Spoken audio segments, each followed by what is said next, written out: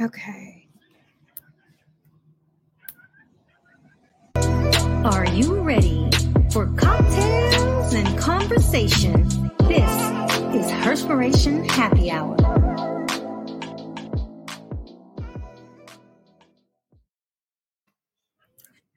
Happy Wednesday and welcome to another episode of Herspiration Happy Hour. This is your unapologetic diva, Dr. G. This is Cortina Peters, aka the girlfriend therapist.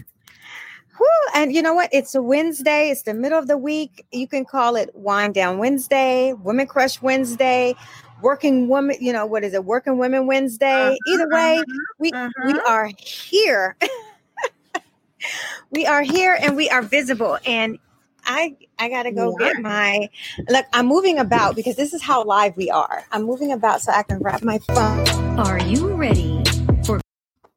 And see just how much that is, how quick my fingers hit while I'm making moves. This is the perk of being live, where you get to really see and capture everything. Mm-hmm.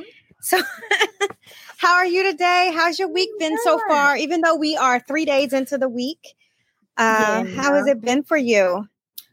Busy already.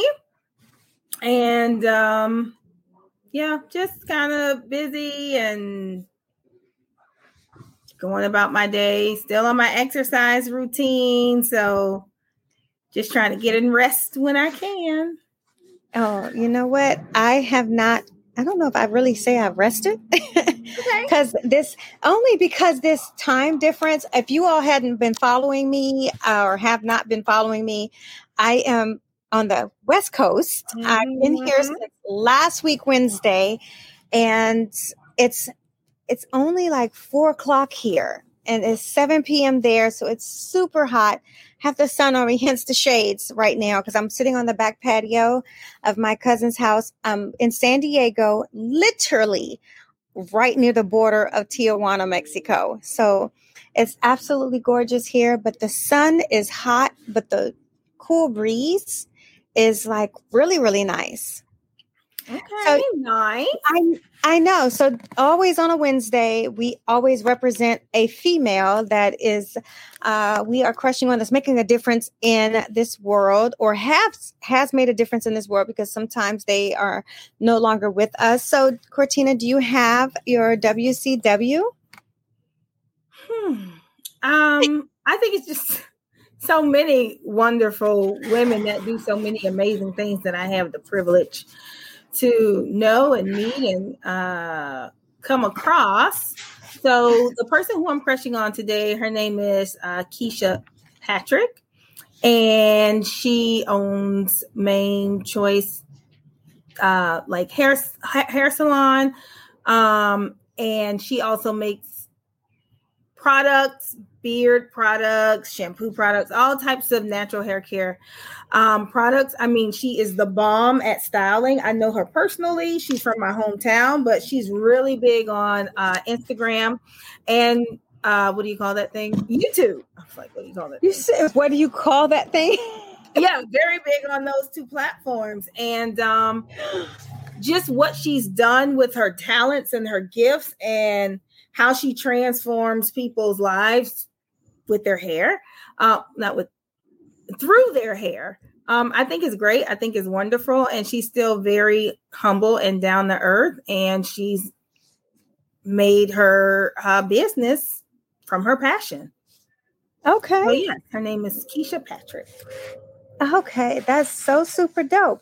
So, you know, me, I like representing and highlighting different women who are doing just as much, but are not widely known. And some of them are very shy about the things and the efforts that they are making a difference on. So today I'm going to shout out, and my WCW is, her name is Marie, and I might just jack her name up, but it's Del Marie. She is the author of Dola's Castle and Alex the Warrior, which teaches children about boundaries and whatnot. And we had her on the show. So I think I want to highlight her today because I go back and I'm hearing so many different things. And, you know, there was just a story that came up about, you know, protecting your kids and accepting that your kids are very honest with you about who touches them, in inappropriate ways. So I really want to highlight her today because given the things that are on the news and things that cycle on my social media, definitely want to just honor her and represent her today as my WCW. So, good. And yeah. if anyone is interested in hair care products, you can send her, connect with her through Mane Life Studio, and that's MANE Life Studio. And so that's what she's under Facebook, and her website. And I'm pretty sure she's also known as the Master Stylist on Instagram. So wonderful and great. And I love her. And she makes great videos. Oh, I'm going to definitely have to check her out and follow her. I'm always into the natural because I am natural. She does everything. She does weave. She does natural. She does men, women. It doesn't matter. She can do it all. Oh, nice. See, that's all that matters. Mm-hmm. Well, I think for me, I really like just the ability to have natural products because my hair doesn't take everything. As a matter of fact, if I use certain hair products, it's just call it a wrap because I would end up having to wash my hair because my hair gets so oily so soon because it's just curly. Even when it's blown straight, certain chemicals. I remember getting my hair done, and if I got it done and they put spritz or hairspray on it, it's instantaneously I have to wash it because my hair feels waxy. So just recognize that your hair is not the same as everything else. Right. Yeah. So yeah, she has like 104,000 followers on Instagram. Oh, nice. I can't wait to get to that level. And I think she has more on YouTube. So it's. Oh, wow. Okay. Yeah. No, that's good. I am over here trying to, I'm trying to send this to my my Facebook page so people can follow, and I am over here totally jacking it up because it's that California time. So while you're doing that, I am going to talk about our it's Wednesday, so cocktails. Yes. So our drink for today, I think that we're going to do the early bird since it's early over there where you are on the West Coast. And so basically what you have is 1 ounce of mango puree, 3 ounces of cranberry watermelon juice, 1 ounce of mango liqueur, 1 ounce of gin, and 1 ounce of elderflower lemon vodka. And you mix it all up. And because of the different juices and gins and purees that you put in there, it kind of makes a 3-level color drink. So that is called the Early Birds. Oh, nice. So that is what you do. And if you want to do the mocktail version, you would do the 1 ounce mango puree, the cranberry watermelon, and mix those together and garnish with the cherry. But a little nice. So there we go. I don't know. I have to tell you that the mocktail sounds just as good as the actual cocktail. Yeah. I got to make sure I send that over to you. Yeah. Well, I can always play this back too. I can totally get that. And I have to tell you, this sun is tearing my ass up. You look great. You look great in the sun. The sun is glowing. You're smiling. You just look refreshed and young and vibrant. I don't know about refreshed, but I'm gonna. You might not feel refreshed. You look refreshed. I think that's important.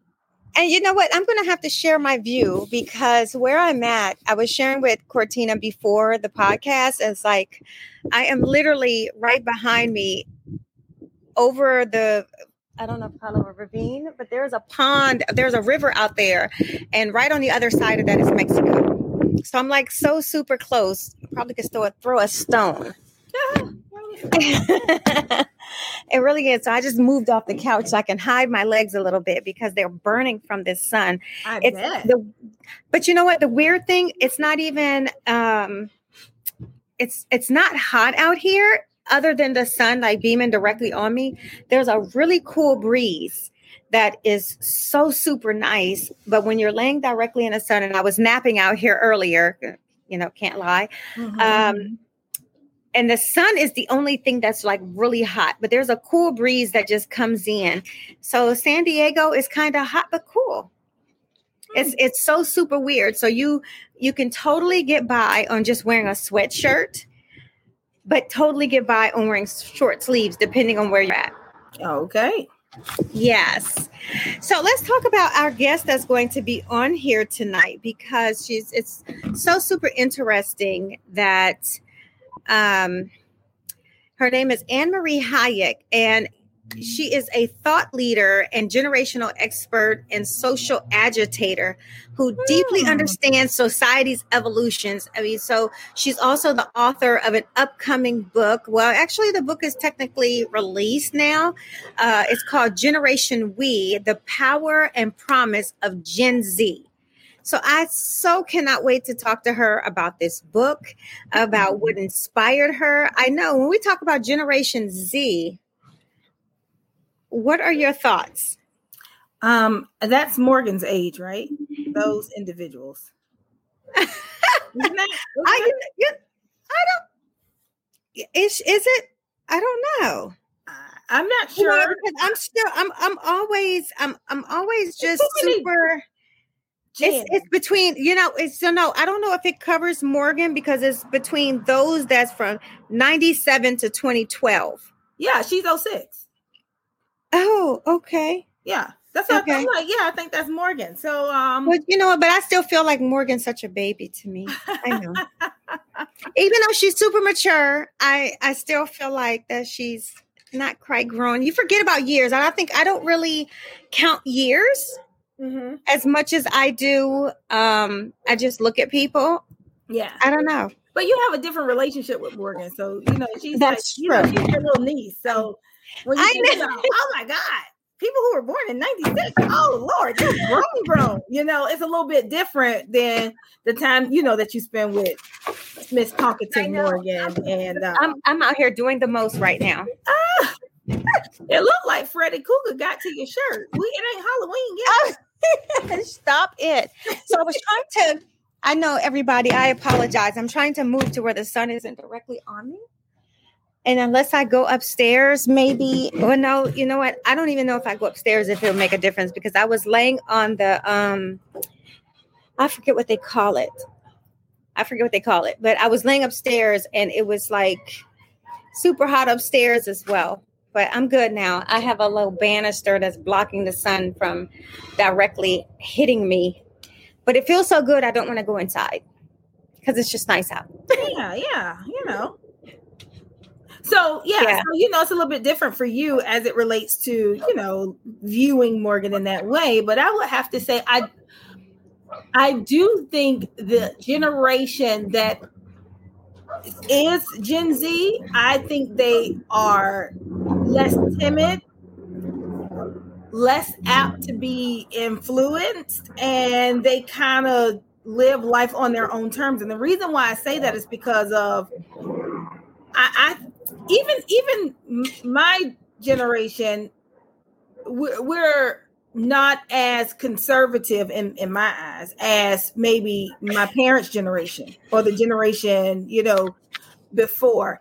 And I think every generation, and I'm not talking about liberal in a political sense, but I feel as though they get more free because society loosens up a little bit more, and they're not afraid to use their voices. They're not afraid to fight for what's right. Almost like that girl who she, turned in one. She was the class president or valedictorian, and she went to go make her speech. But the speech she turned in was not in Texas, was not the speech that she gave. And it was on, taking women's abortion rights away and things like that. So being just very fearless and things like that. And so I like Generation Z.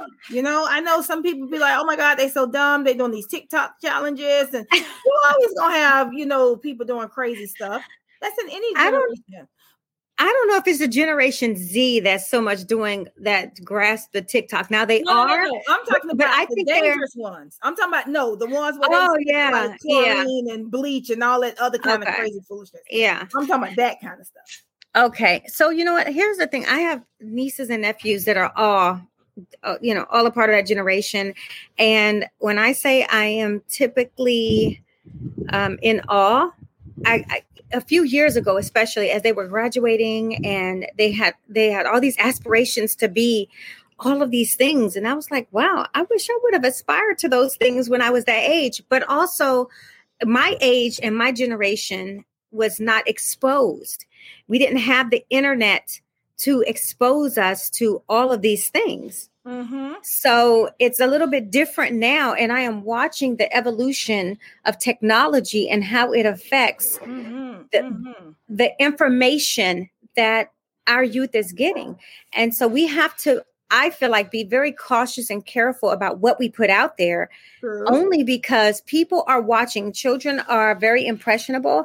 And before anybody gets started saying, oh, it's up to parents to monitor what their children watch and all of that other stuff, unless you are literally standing over your children's shoulder the entire time.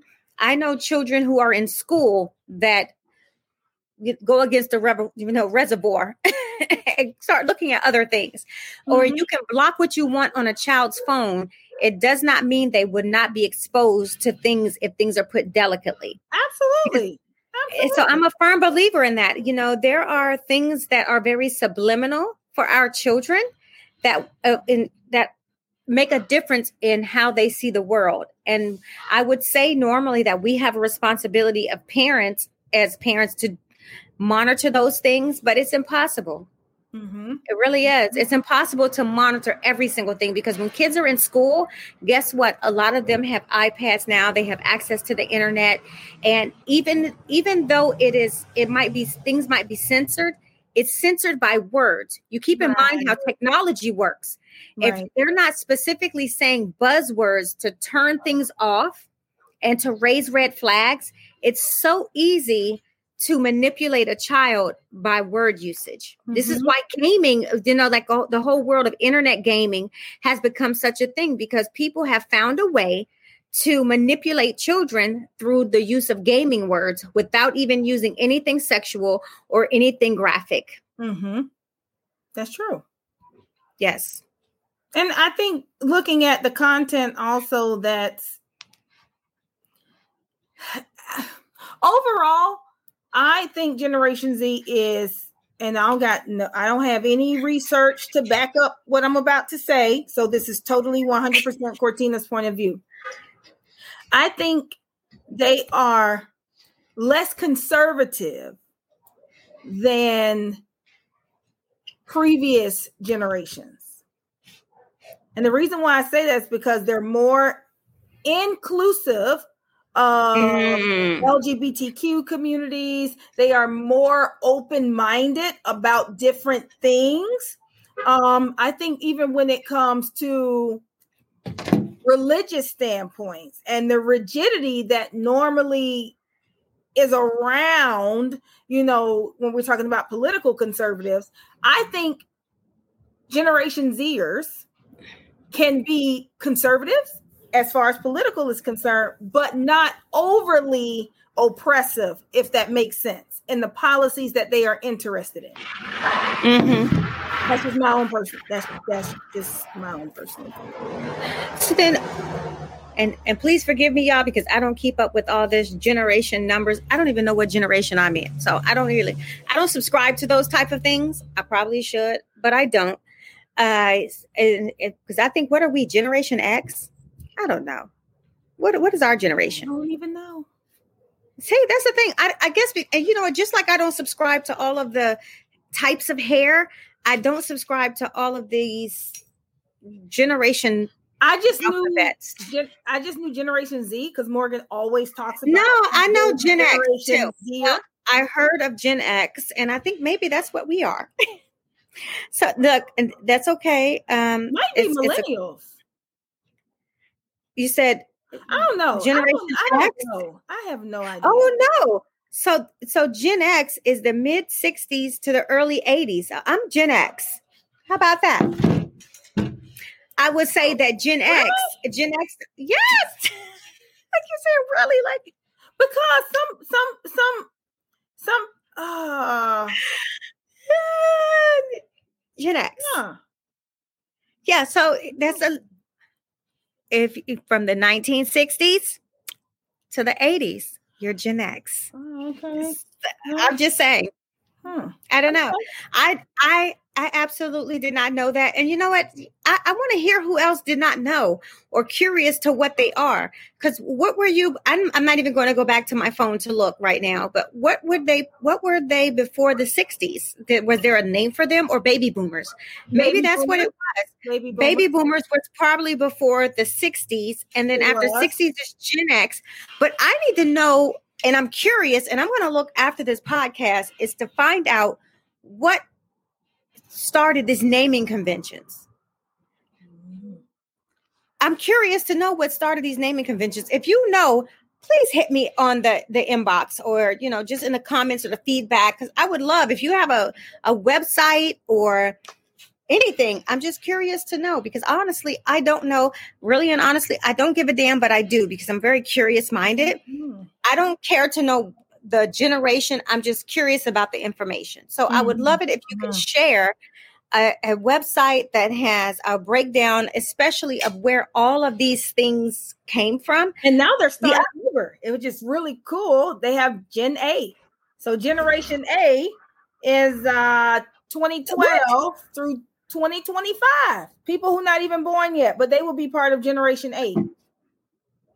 Interesting. Yeah. And then for Generation Y, they have Generation Y.1 and Generation Y.2. And Generation Y is also known as millennials as well. So it's Generation Y, Gen Y, or millennials. Yep. And so, yeah. You know what? So while we wait, because, you know, our guests might be having some issues. I mean, by the way, please forgive us, because right now it's only two of us. Typically it's three of us. Louisa is having some mechanical issues with her vehicle. I mean, more or less, not even mechanical, a tire issue with her vehicle. So she's hoping to join us soon. So I wanted to put that out there. And so we're checking in on our guest for today to make sure that, you know, that she's coming and that she's not having any issues with logging on. In the interim, I'm really curious about this conversation, because because, you know, let me explain something to you. When I look at the trajectory of knowledge and what we are exposed to, I can speak from my point of view, but I'm also someone who's watching diligently the evolution of technology and how it affects our youth and what we've been able to do and what they've been able to do. Just like I know when I was growing up, the encyclopedia was my best friend. What the hell ever happened to encyclopedias? Or card catalogs, because everything became digital. And then and you remember where you used to go to the library and they had the, what do you call it, machines that had the microfiche? Yeah. Yeah, you had to go to microfiche to find like articles from back in the 30s and 40s and whatnot. And all of that is now digital. All electronic. So does it make the generation lazy? I think that's a really great conversation. Do you think technology is making future generations or current generations and future generations lazy? No, I think it makes them more efficient. How? Because things are at the touch of their finger. I wouldn't say lazy in a sense of gathering information. I would say maybe you have to look at, okay, if they're having more time, because I can sit at my computer and I don't have to get up and go to the card catalog and figure out in the library where this book is, and then go to that area and realize that it's not there. Okay, you know, or having to go through and research and find these things, and I can just get a subscription to this, to, you know, review articles and journals and historical things and data. Now I'm just like, okay, everything is at my fingertips and I can use it. Now, for some people who may not have that extra motivation, maybe they would have not continued to look. Maybe they would have gave up. Maybe they would have stopped. I think it depends on individually, the individual, what it looks like. Now, what I will say, I feel handicaps a little bit, younger generations, is when it comes to like texting and shorthanding everything. That's the part that I feel makes them lazy. So shorthanding everything. But when it comes to being more efficient at writing a paper, doing a job, I think technology in that regard is great because it puts now more of the world at our fingertips versus texting and it's like straight and you spelling it STR and the number 8 straight. Like, no. I get that though. I get that. I don't shorthand a lot. My bad. I think about it after the fact. If I'm doing something that requires a certain amount of characters, then and only then do I shorthand. Otherwise, I have to think too hard to shorthand messages. But the other thing that go ahead. I guess I'm saying in regards to when it says making them lazy, making sure that children are still learning and that they're not writing college papers shorthand. Like knowing the balance between, okay, texting you shorthanded, but that's not translating over to academia. Like, no. And the reason I don't even mean academia though, when it comes to being lazy. I would say that because there's a requirement. So here's where I mean with lazy. Bring it over because that's what they see. Yeah, the unfortunate part is technology does fail. And I've been in positions I've been in positions where I've worked with people and technology fails and they are lost. Mm-hmm. And because I'm old school, at that point I can say like I'm old school. Here's what you do. Especially when I worked for the federal government before everything was paperless. Mm-hmm. We had paper. But technology is not always a given. Things go down. And something as simple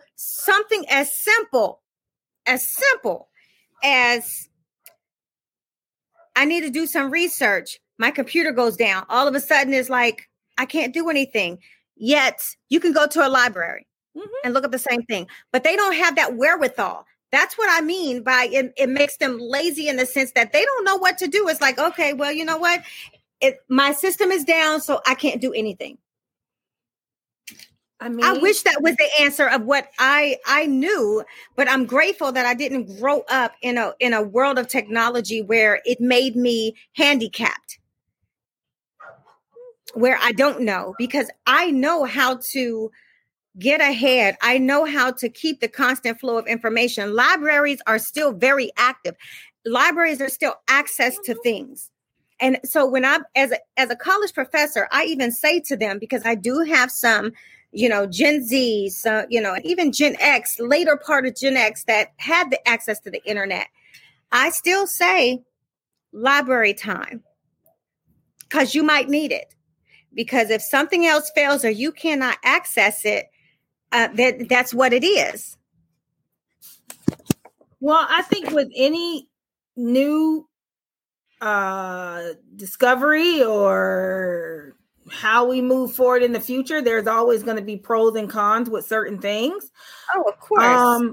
So, that's just one of the drawbacks. But 50 years from now, they might not even know what a library is. Like, it might not exist.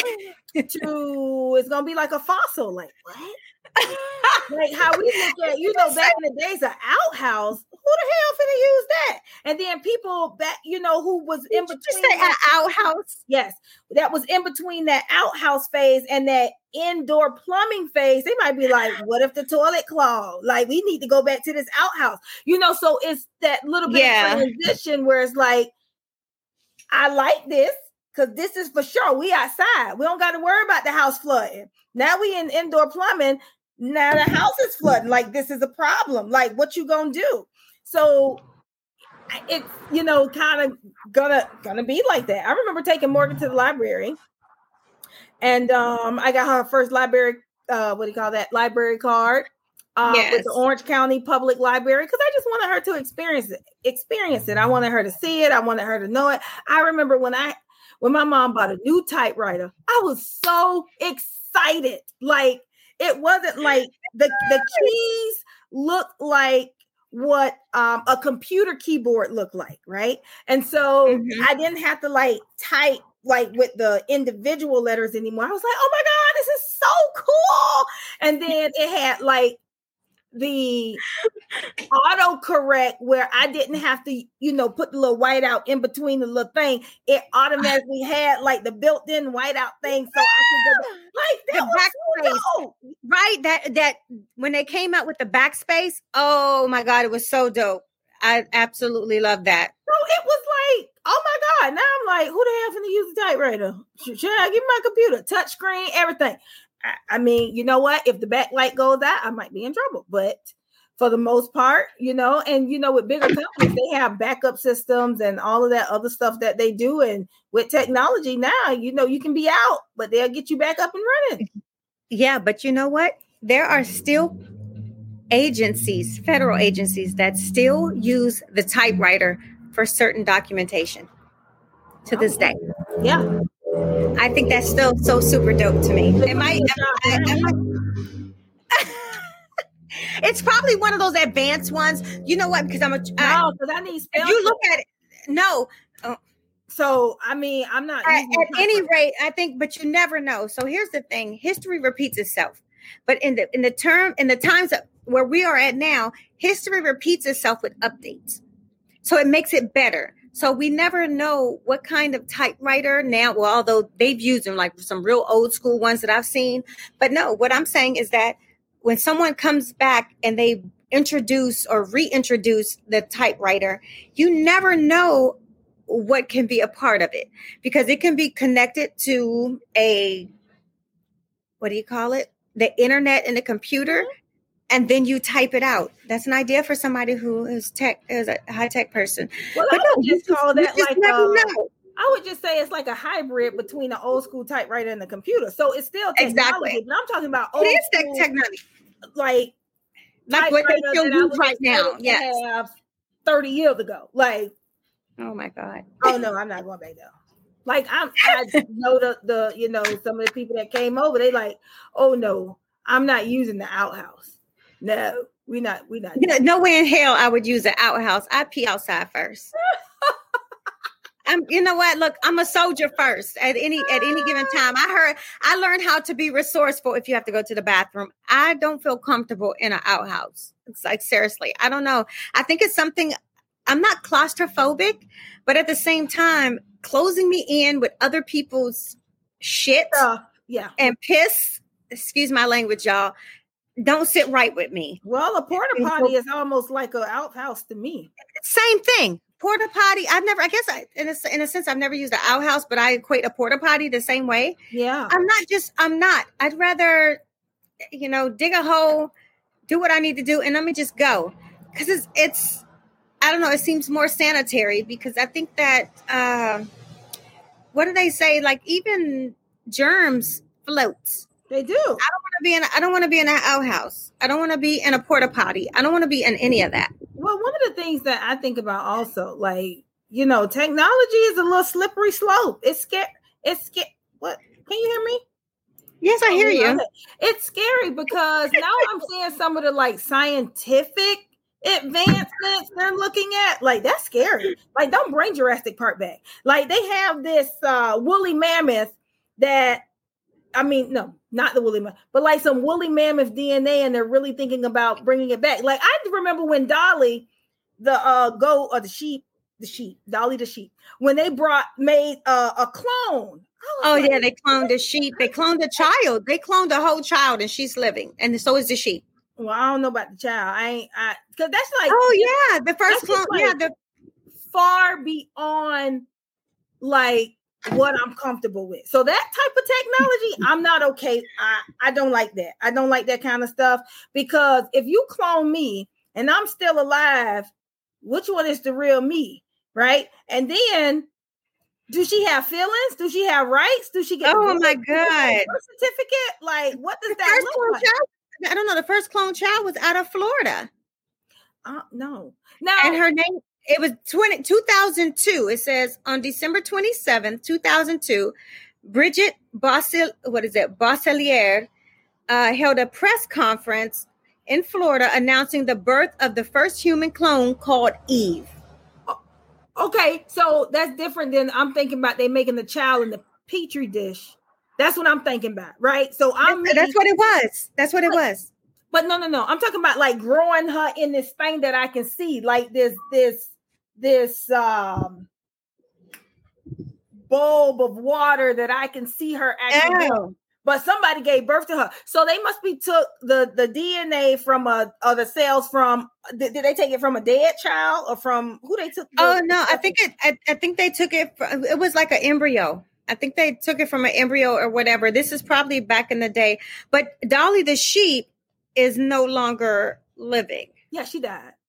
Yeah, she died in 2003 at the age of 6. Yeah, but so when I'm talking about cloning, I'm talking about the way they did Dolly the sheep. Yeah, like oh hell no. Like I got somebody that looked just like me because you cloned me, and now we like, iRobot and all of them look the same, but they all look like me. Who is the real me? Like, I'm the real me. Like, how do you dispute that? No, that just don't know. Let's just stay where we at. Let's not make no more. Like, even this going to space, I'm not even comfortable with that, right? Because y'all might open a portal, bring the aliens back, and now we under attack. Now it's the end of the world. Now we got. Oh my God! This is not like what Avengers. I believe in aliens. So I do believe if we shake up the universe a little bit, they're going to see us moving around up there and get curious and want to stop by Earth. You think they are not already here? They probably are. I'm just saying that they have not already been here, that they've not been here before us. The good ones are here and among us and come take some people. I used to watch a lot of Unsolved Mysteries. That used to be one of my favorite shows, and all of the alien abductions. And then they come back and then they recite what happened to them, what they remember. And I believe in Area 51. I believe that we have aliens that we have captured somewhere, the Lost Files, the X-Files. I believe in all that. But I think we got the good ones that are not harmful to us. But if we keep on circling around in the universe and taking people up there, I think maybe the not so good ones will be aware and want to cause us harm. That is just my thought. You just took it to a whole nother level. Okay. You just literally took it to a whole other level. I do not like, look, I don't want nobody to I don't know. Like, we thought the girlfriend therapist, we thought she was saying, I'm not QAnon. Okay. I don't believe in like President Biden is not really President Biden because somebody said President Biden is in prison. This is one of the QAnon people, what they said. And it is an actor posing as President Biden. I was like, and these people really believe this. So that's not me. It might be some people out there saying, damn, she really believes there's aliens. I sure do. I believe that we are not the only life source out here. I'm a firm believer in that. So if I was not a believer, I was a believer when I went to Egypt because some of the things and the phenomenons that's out there seem impossible for humans to do. And they have, I don't know, they have different exhibits of different things that's out there. And whenever I've traveled, it just makes me wonder, like, really, where is the superhuman strength to be able to accomplish some of these things that are here in the U.S.? Mm-hmm. That and how do you reduplicate those things or duplicate those things in various places, like pyramids? If you've never seen a pyramid, let me explain something to you. One stone that shapes a pyramid is inhumanly possible to move unless you have, I don't know, because pyramids are stacked. So I'm just trying to figure out back then where they're before there was cranes and all of these other things. How the hell were they creating these statues or these pyramids? You know, and these, I mean, you look at the Washington Monument. The Washington Monument was built in layers. Out in Egypt, there's areas where it's just one solid stone lifted up. It's like, who is lifting these things? Who is building those things and how? If they're getting up there, how are they getting down? Possibly rope. I don't know. But there are so many things that makes you feel like it does. I think. And when you read about it, they talk about aliens and all of those things. Am I a believer? It's not that I believe in aliens, but I do not believe in aliens because I feel like I would be ignorant to feel like we are the only life force here. Right. There's animals, there's insects, which I totally hate. There are plant Some life. people don't believe in dinosaurs. I believe in dinosaurs. Well, I believe in dinosaurs because there's historic. Some people don't. There are historic bones and whatnot. Some people don't. Some people believe the earth is flat. And that's true. So, you know, I mean, look, I think it was the Egyptians, the black ones, built the pyramids. That's just what I believe. I do think as a species, we're smarter, but we're not as strong as we used to be. Why? Yeah. Because of evolution. As far as like, we were never like cavemen, but you know, like Cro-Magnon, like back in those days where they was like thrown like ox and bull. Now we don't have to do all that physical manual labor. So we lost some of that because now we're more, this sounds weird, domesticated, right? So even though you might be doing work in the field, you are not doing nearly as much as what people did like back in the back day. You know? Yeah. Like walking 100 miles herding sheep. Who doing that? Like some people still do, but some people still do. But some people still do. Right, but not a lot of countries, in some third world countries, they still do. They do, but I don't think it is as hard now as it was in Jesus' days. Some people don't believe in Jesus, but I'm just saying, like back in those. I don't know. It's hard to say. I don't know what it was like to live back in his day. So I don't know. But I think that what was hard then is potentially hard, but in a different way now. That makes sense. Yeah, the hardness might be a different hard or a different way. So for example, I think the generation, what is that? Generation Z we were talking about? Yeah, Gen Z, yes.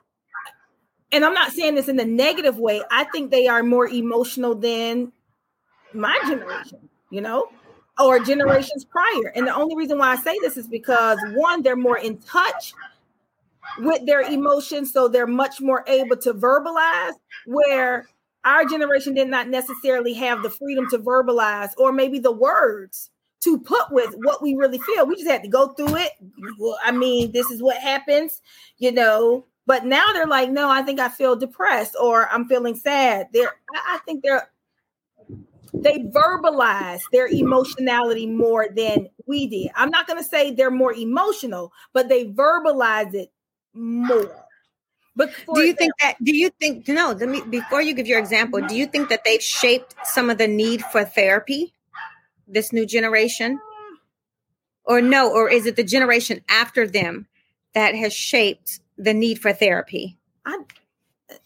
No, only because, or at least for identity purposes. Let's go there for identity purposes, because we know that that's still very new. Everybody needs some level of therapy from. Because I was gonna say, I don't work with kids, so that's not the generation. Yeah.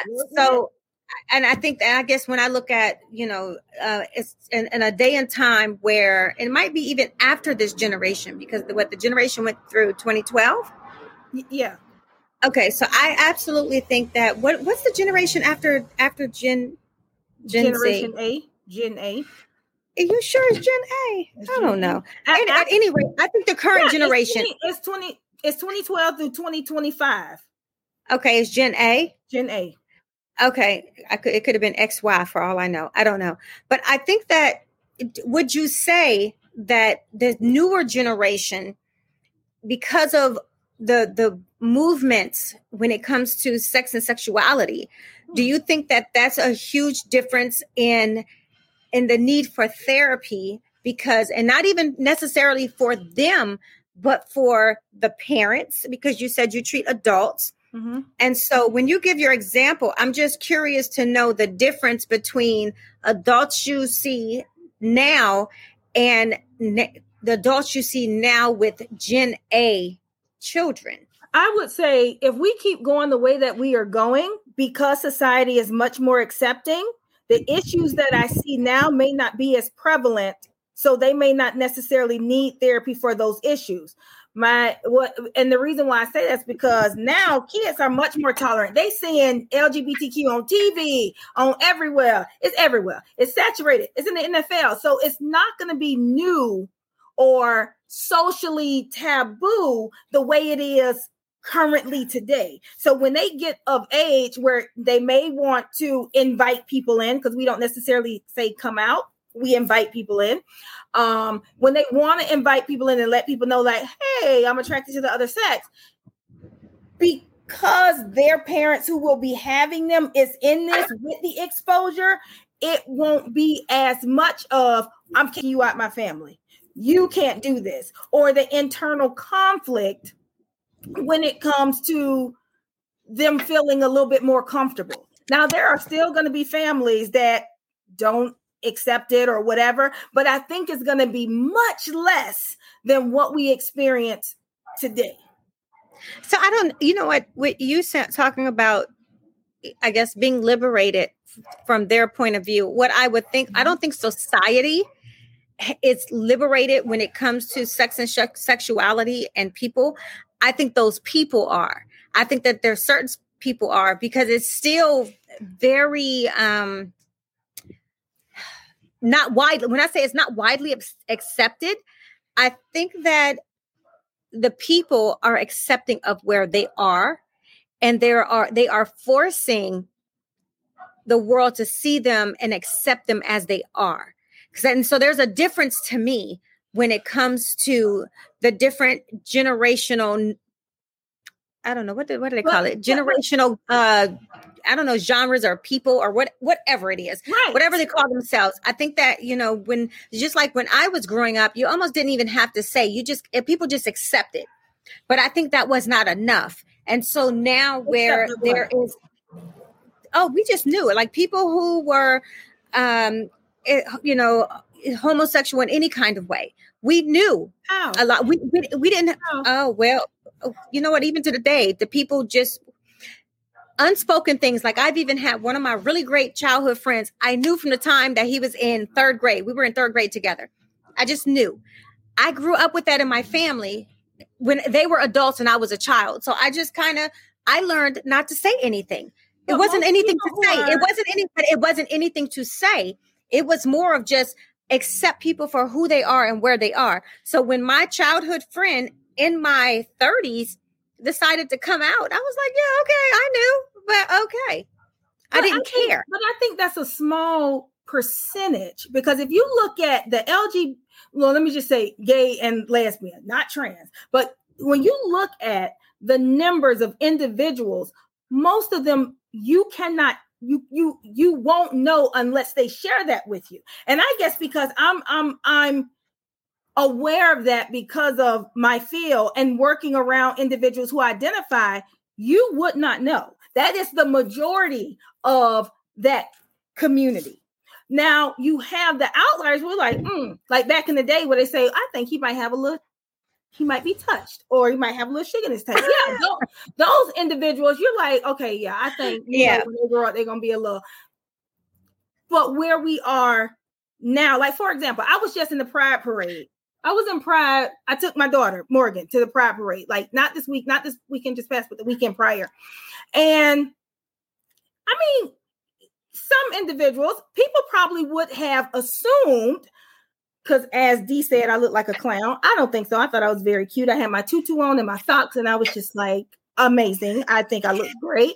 You know, some people, they could assume that I was lesbian or bisexual, but I'm not. Because you were out there.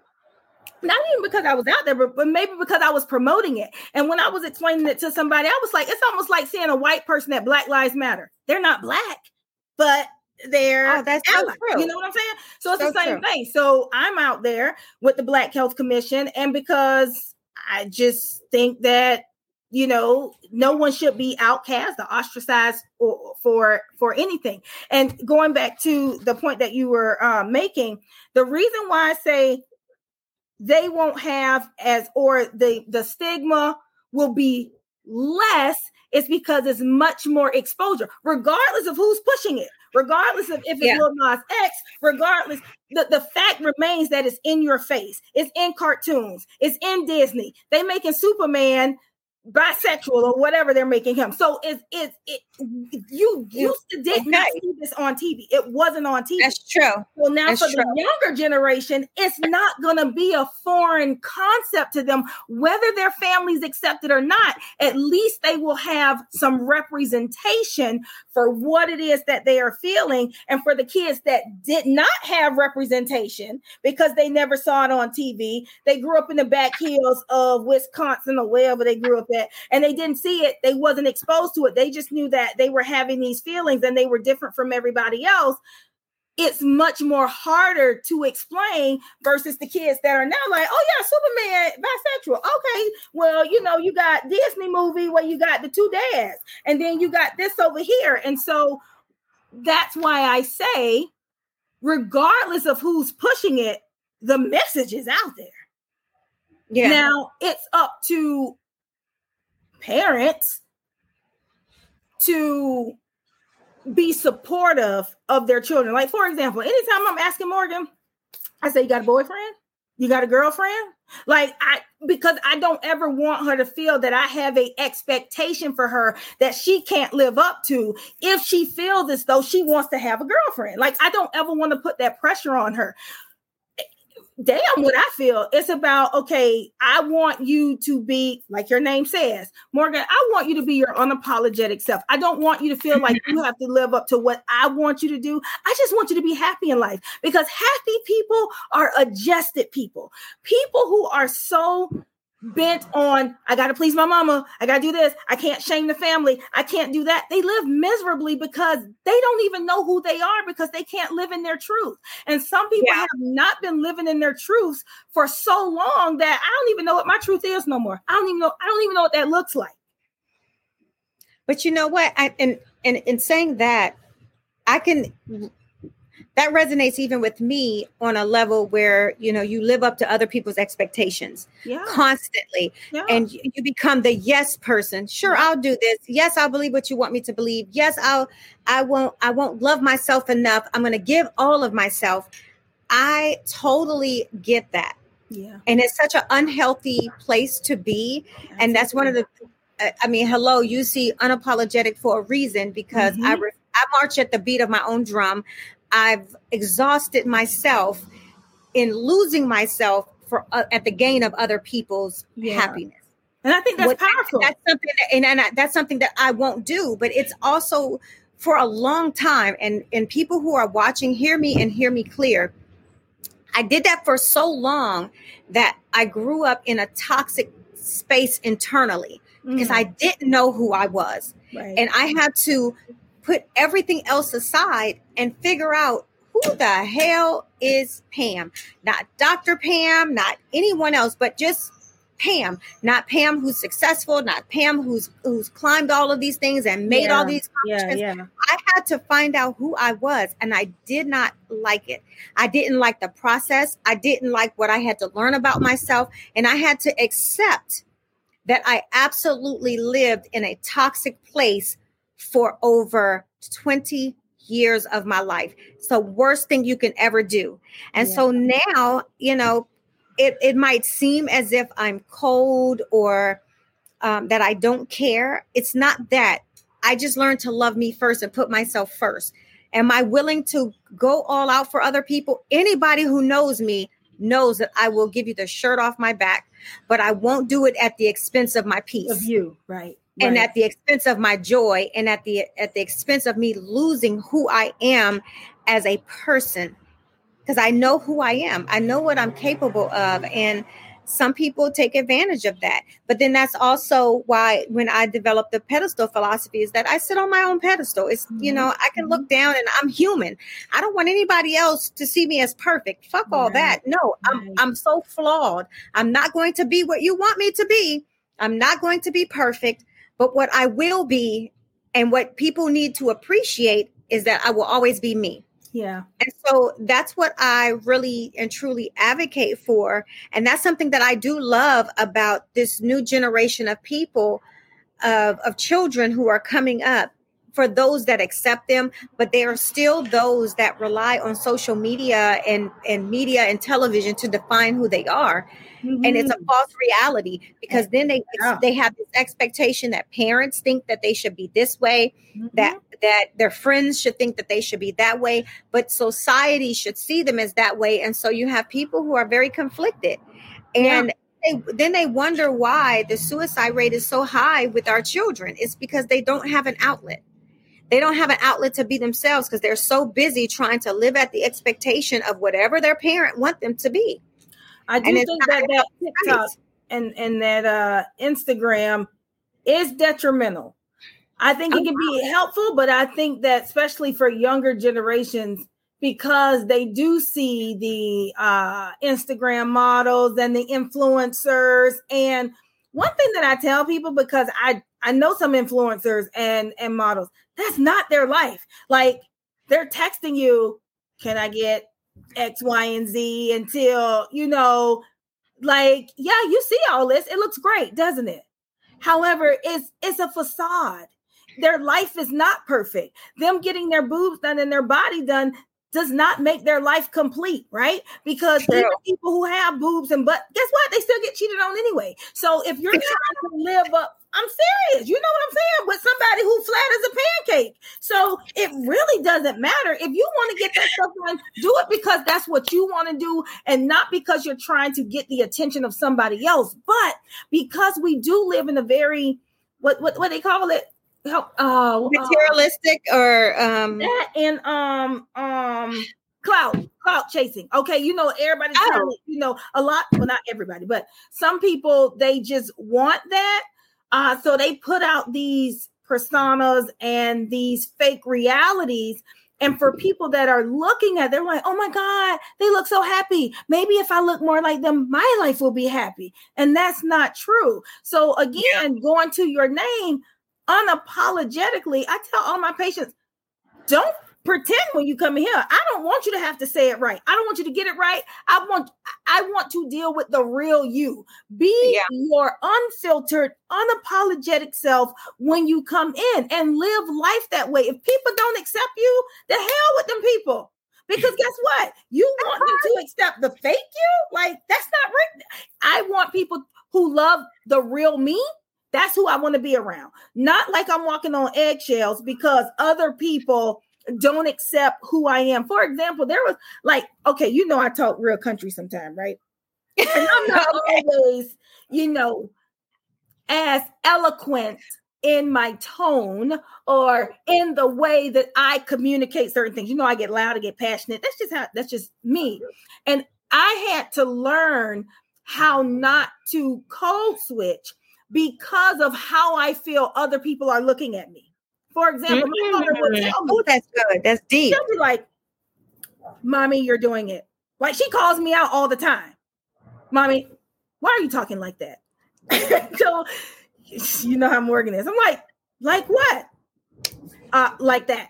I'm like, I'm not talking like anything. See, now you're talking regular. So and I'm not talking about like cursing and slang like that. I'm just saying my natural voice that is not altered to fit a particular place, if that makes sense, you know. And I still work on that, because I don't want to have to code switch. I don't want to have to change my voice tone or anything, because I feel as though people won't accept me, or they will think, how much education does she really have, because she sounds real backwoods, you know. Like, no, I want my work to speak for me, not for me to have to change anything. And again, I think that goes to some of the things that people say, like you have to present a certain way to get into certain doors. Well, if we continue to do that, we're going to continue to keep that gate and that barrier up for younger generations who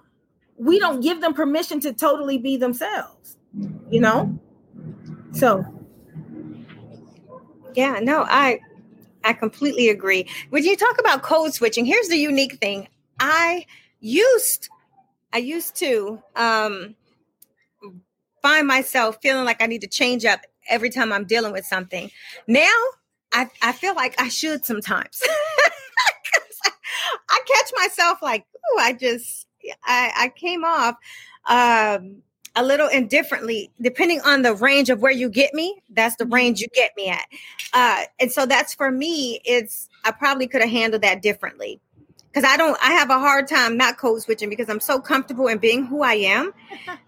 But no matter what, I think I'm always proper. I don't really do slang, even though, so sometimes people might say something to me and I'm like, I have no idea what that is. I'm so not hip to slang, terrible at it.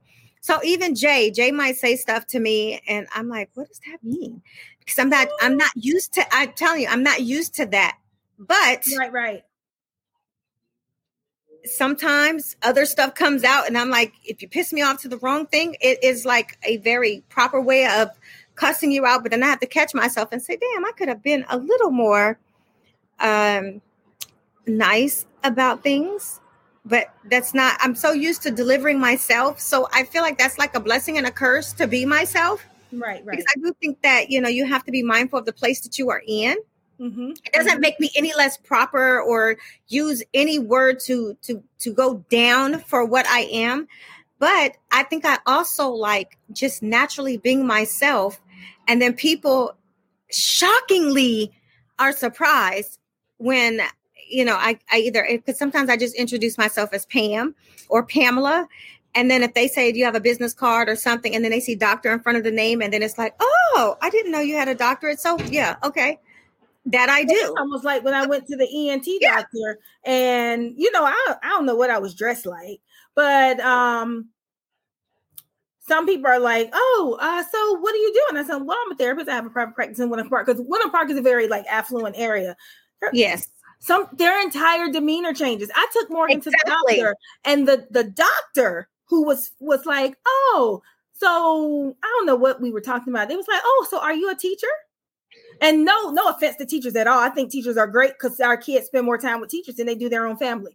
But I was like, I wonder what would make them assume that versus, first asking, okay, what do you do?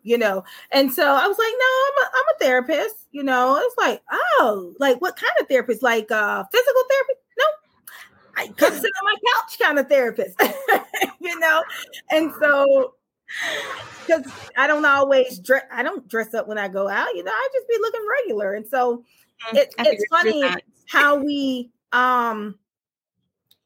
judge people based on what they look like. You know what I'm saying? And so I think we're all guilty of it at some point in time. But when it happens to us, it's almost like, dang, oh, okay. Like, or some people are surprised on the other side. Like, for example, because you are so down to earth and you are just Pam sometimes, some people might be like, damn, she a dope ass doctor. Like, oh, you a doctor. Yeah. Oh, that's cool. Like, you're not like all uppity and, like some people get like, oh, I'm a doctor. Like, no. Oh, yeah. Yeah, I know. I totally agree. But you know what? You're so right on point. I remember when I first started working at the State Department, and I shared this in one of my books, and I was just like, what in the world? I had homework because I was towards the end of my doctoral program, or it was in my last year of my doctoral program. And somebody asked me, hey, what are you doing over the weekend? I was like, I have homework to do. And he was like, oh, so you're getting your bachelor's. And I was like, no. Yeah. I was like, no, And he was like, totally cut me off. Oh, so you're getting your master's. I was like, no, I'm not. I'm going to. And he cut me off again. And do you know, he reduced it all the way down to a certificate. A certificate. Damn. He said, oh, so you're getting a certificate. I was like, you go from bachelor's, master's to a damn certificate. And I was like, no, I'm in the last year of getting my doctorate. And he was like, oh, that's impressive. Because I'm Black. And is that not terrible? From a Black guy. Oh, that's insult to injury. So, when we talk about perception, and it's so detrimental to our own community to think that low, that we can't achieve such a high success. But which brings me to, I don't believe in things going viral and whatnot. But let me just tell you something. I posted recently about, when I was doing the Jack and Jill reading out, and it's so weird. I'm in Orange County. I was in Orange County, California, Orange County, not Florida, Orange County, but I was in Jack and Jill, Orange County, and I was reading to their kids of the chapter in Orange County. And I posted the video originally. Before then, I had posted, I guess, just a post where I talked about the people, young children that I met. I met the future. Oh, yeah, the future. Yeah, I saw that. Civil rights attorney, astronaut, pilot, all of that. And so then I was going through all of my videos on my phone because I'm posting for social media, and I came across where it was recorded and you can hear it from the kid's voice. And I was like, oh my God, this is that like so today, I think, or today, or I did. I posted it today. I saw it. And I was like, it made me feel so good to see young Black and brown children in an organization where equity is discussed and equity is given. So when I say I was just in awe, I was so impressed. I was like, oh my God. And I won't even say impressed is the word. I was just in a zone and proud to be someone who is giving life that also nurtures that for children who don't see that's outside of such an organization that pours into children to be more, because these children ranged in age, but they were like, I think maybe second and third graders. And when you hear a young child say, I want to be a civil rights attorney, come on now. Come on. Well, and you hear them saying a doctor and a paramedic and things that are not typically fed into children. And it made me feel really good, considering I just wrote a book called Break Barriers. And one of the reasons why I made it, I published it, was because I wanted Black and brown children to see themselves differently. And so I wanted them to strive high. So instead of putting doctor, I put nurse, I put a surgeon. Yeah. Instead of putting lawyer, I put judge, and I put veterinarian. Instead of just being a landowner, be a farmer. Own your land and produce things that's going to feed our community, because you just never know. It's like, how do you feed to get us to our Black Wall Street? Right. You know what I'm saying? And so that's kind of when I sat there and I was like, oh my gosh, this is so nice. That's why I think representation matters. So kids can begin to see themselves in it. And I think it might stop.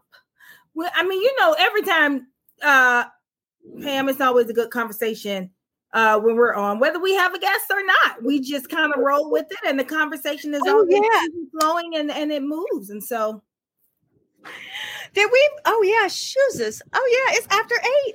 Yeah, oh my God. You have a patient? Yeah, I do. We are going to look. I didn't even look at the time. We're just chilling and just having conversation. So you know what? How can people find you? First of all, thank everybody for tuning in. But how can people find you, Christina? How can people connect? They can find me on. How can they find me? Oh, right here on the screen. at The Girlfriend Therapist. Yes, you can find me at The Girlfriend Therapist on all social media platforms. And you can find me at I am Dr. P. Gurley on all platforms. And of course, you can connect with Herspiration Happy Hour. We are on every major platform from iHeart to Pandora to Amazon Podcasts. You name it, we're basically there. So if you want to catch up with this one, you can always go and look. And we actually stream live on Facebook, YouTube, and Twitch. So follow us on all of those platforms. And then, of course, you can download on Apple Podcasts or anywhere else. So, we thank you so much for hanging in with us on this conversation. And we definitely appreciate your time. And until the next time, cheers.